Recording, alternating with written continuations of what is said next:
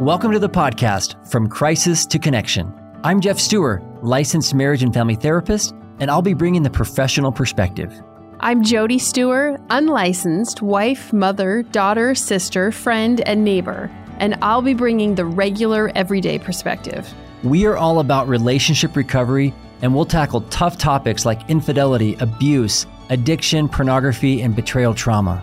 We also focus on helping you build stronger connections in your most important relationships. So thanks for joining us. We're glad you're here.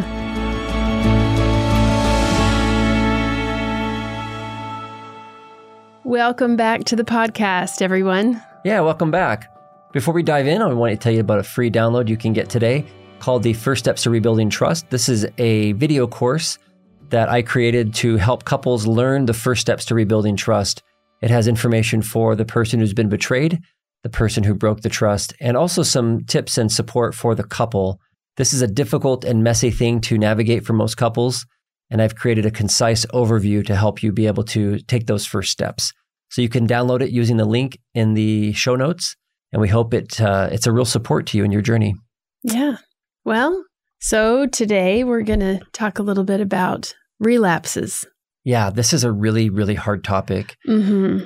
When I ran educational groups for couples in recovery for 10, 15 years, this was always a discussion that would just fire up with all the couples together because somebody would use a word like relapse or slip or setback, there was often just a lot of protesting from the betrayed partners who would say things like, "Oh my gosh, I hate that word so much. I hate the word slip." And it's just like, it just would make them feel like, kind of like the Britney Spears song, right? Oops, I did it again. Like, oh, yeah. Right? Like, it's just like a little slip, like, oh, whoops. Tripped on the curb. Daisy. Yep. Yeah, that and might not do justice to the effect that it has and the setback that it really is. So it would create a lot of energy, a lot of anger, a lot of hurt, feeling so minimized, and it's just a hard word. So couples were looking, and I remember telling one of my groups one time, I remember asking them like, okay, by the end of this 6 weeks, let's come up with a better word. Like, let's see if we can put our heads together. Yeah. And nobody could. Nobody could. Everybody would go back and forth and we would just discuss like the meaning of different words. And I didn't want to take a time on it. Yeah. But it really shows how difficult language is around trying to describe the impact that turning back to problematic patterns and behaviors and injuries, like how to language that in a way that really serves the need of the person who's been hurt. Well, I mean, that serves both needs. Yeah. Right? Yeah, for sure. That serves the need of the person who's really struggling to overcome a difficult habit to break and a person who's continually harmed by that habit. Yeah, for sure. And the discussion that we were having was really about how to help the betrayed partners get their needs met through the language. But you're right. It's for both. The other person who's struggling also needs the way to talk about it so that they can also promote healing. Yeah, so that it's not like shaming for the recovering partner, but it's also not minimizing. So, I mean, my take on it is that just to talk about it honestly, and maybe that's where all the adjectives around it get dicey.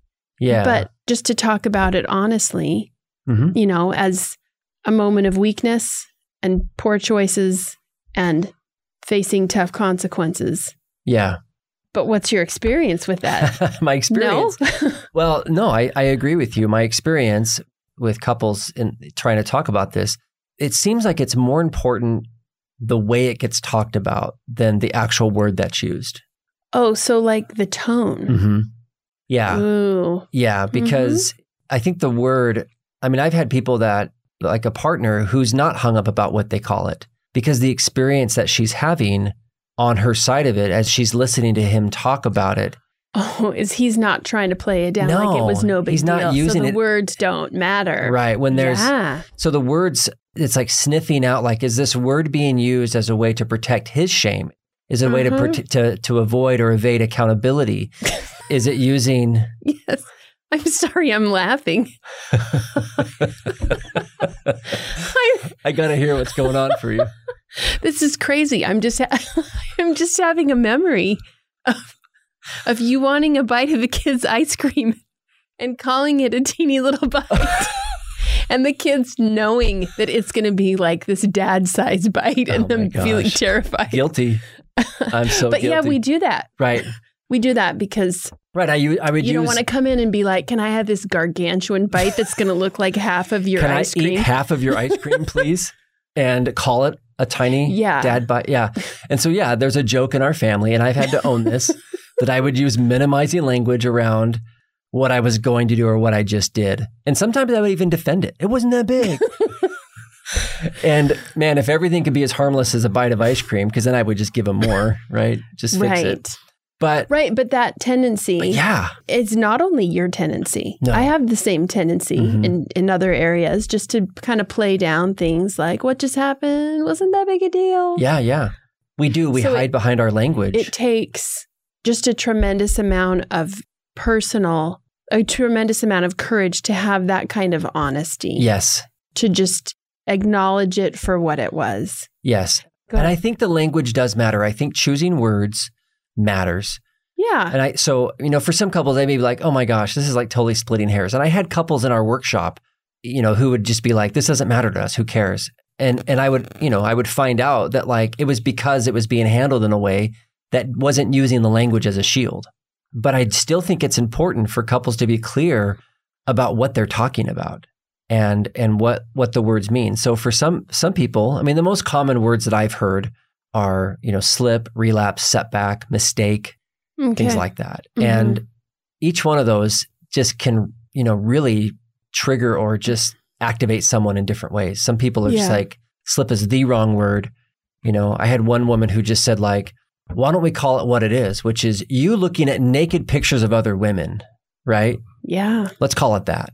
And so for her, it really mattered because she felt like they weren't talking about, even the word pornography to her felt minimizing. She wanted to have it. She felt like he was just backed so far up from what had actually happened and was probably using all kinds of words around it to sort of shield or buffer him or sort of pad this thing. Mm-hmm. She wanted to just rip all that off. And for her, it felt more real and more healing, more validating just to describe what had actually happened. Mm-hmm. So I think whatever words you use, you have to know you have to know that you're talking about the same thing. Yeah, you do. Mm-hmm. Do you think that what do you think about that? I guess, does it depend on the couple and where they're at on it? Do you think it's overly shaming for a recovering partner to talk about it like I was looking at naked pictures of other women, or I was seeking out companionship with somebody else that's not you? I think initially it is embarrassing. It's humiliating. I think it does have a shame element, but I don't believe all shame is bad. I think shame exists on a continuum. And so I believe that some shame is healthy and we should feel embarrassed. We should feel bad. And wrapping language around it that acknowledges the reality is critical for healing. Because if you're going to keep talking about it, using our silly example of the dad bite versus what actually it is, it's gaslighting. And it's like, what just happened, what you just saw happen isn't really what happened. Like, that's crazy making. Mm-hmm. And we don't want to do that, obviously in a silly way with our children, which, can be a more serious pattern in other areas, but certainly not when we're talking about repairing trust. Like, the person who's been injured needs to know that what happened to them is acknowledged by the person who hurt them. Yeah, that like the behavior isn't just like, it's like kind of hovering in the clouds, like, that's the thing. Because that only protects the person who betrayed the trust. Oh, yeah. That language protects them. Well, it might protect an ego, but it doesn't. It doesn't encourage healing. No, it doesn't protect them in actual healing. No. Yeah, and it doesn't protect the relationship either. No.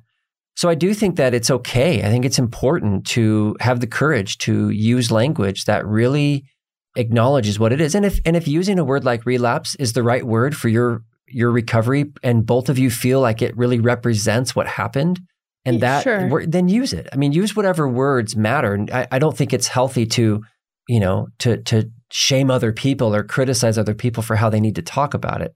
But I think it's okay to ask questions and reflect on, is this word or is the way you're talking about it accomplishing what you want it to? Is it getting you closer to reality? Is it reflecting reality? Is it promoting healing?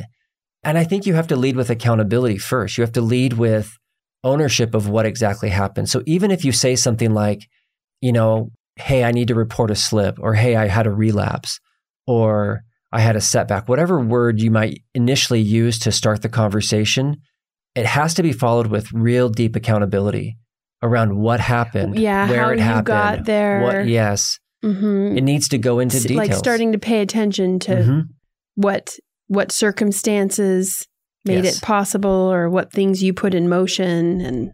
And most importantly, with compassion.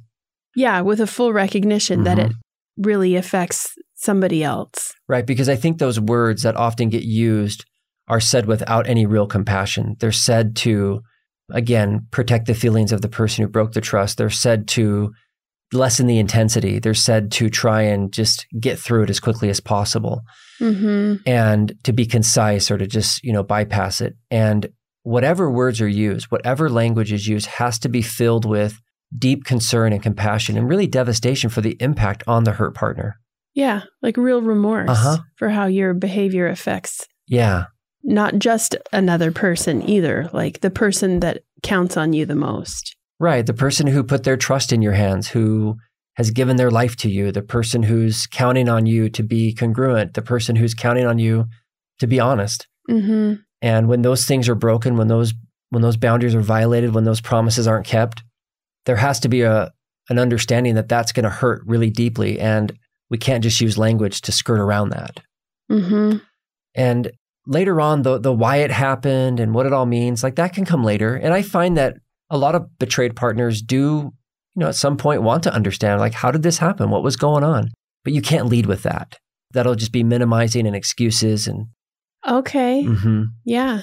Well, I did, it happened because of this or this. I was so overwhelmed with this project. I got really tired. Yeah, you're right. Then it does just seem like excuses. So there's a time for that to come up. And it's important that energy is given to making sense of all that and figuring that out so that it can be avoided next time, so that you can put yourself in a better place to not end up there again. Right.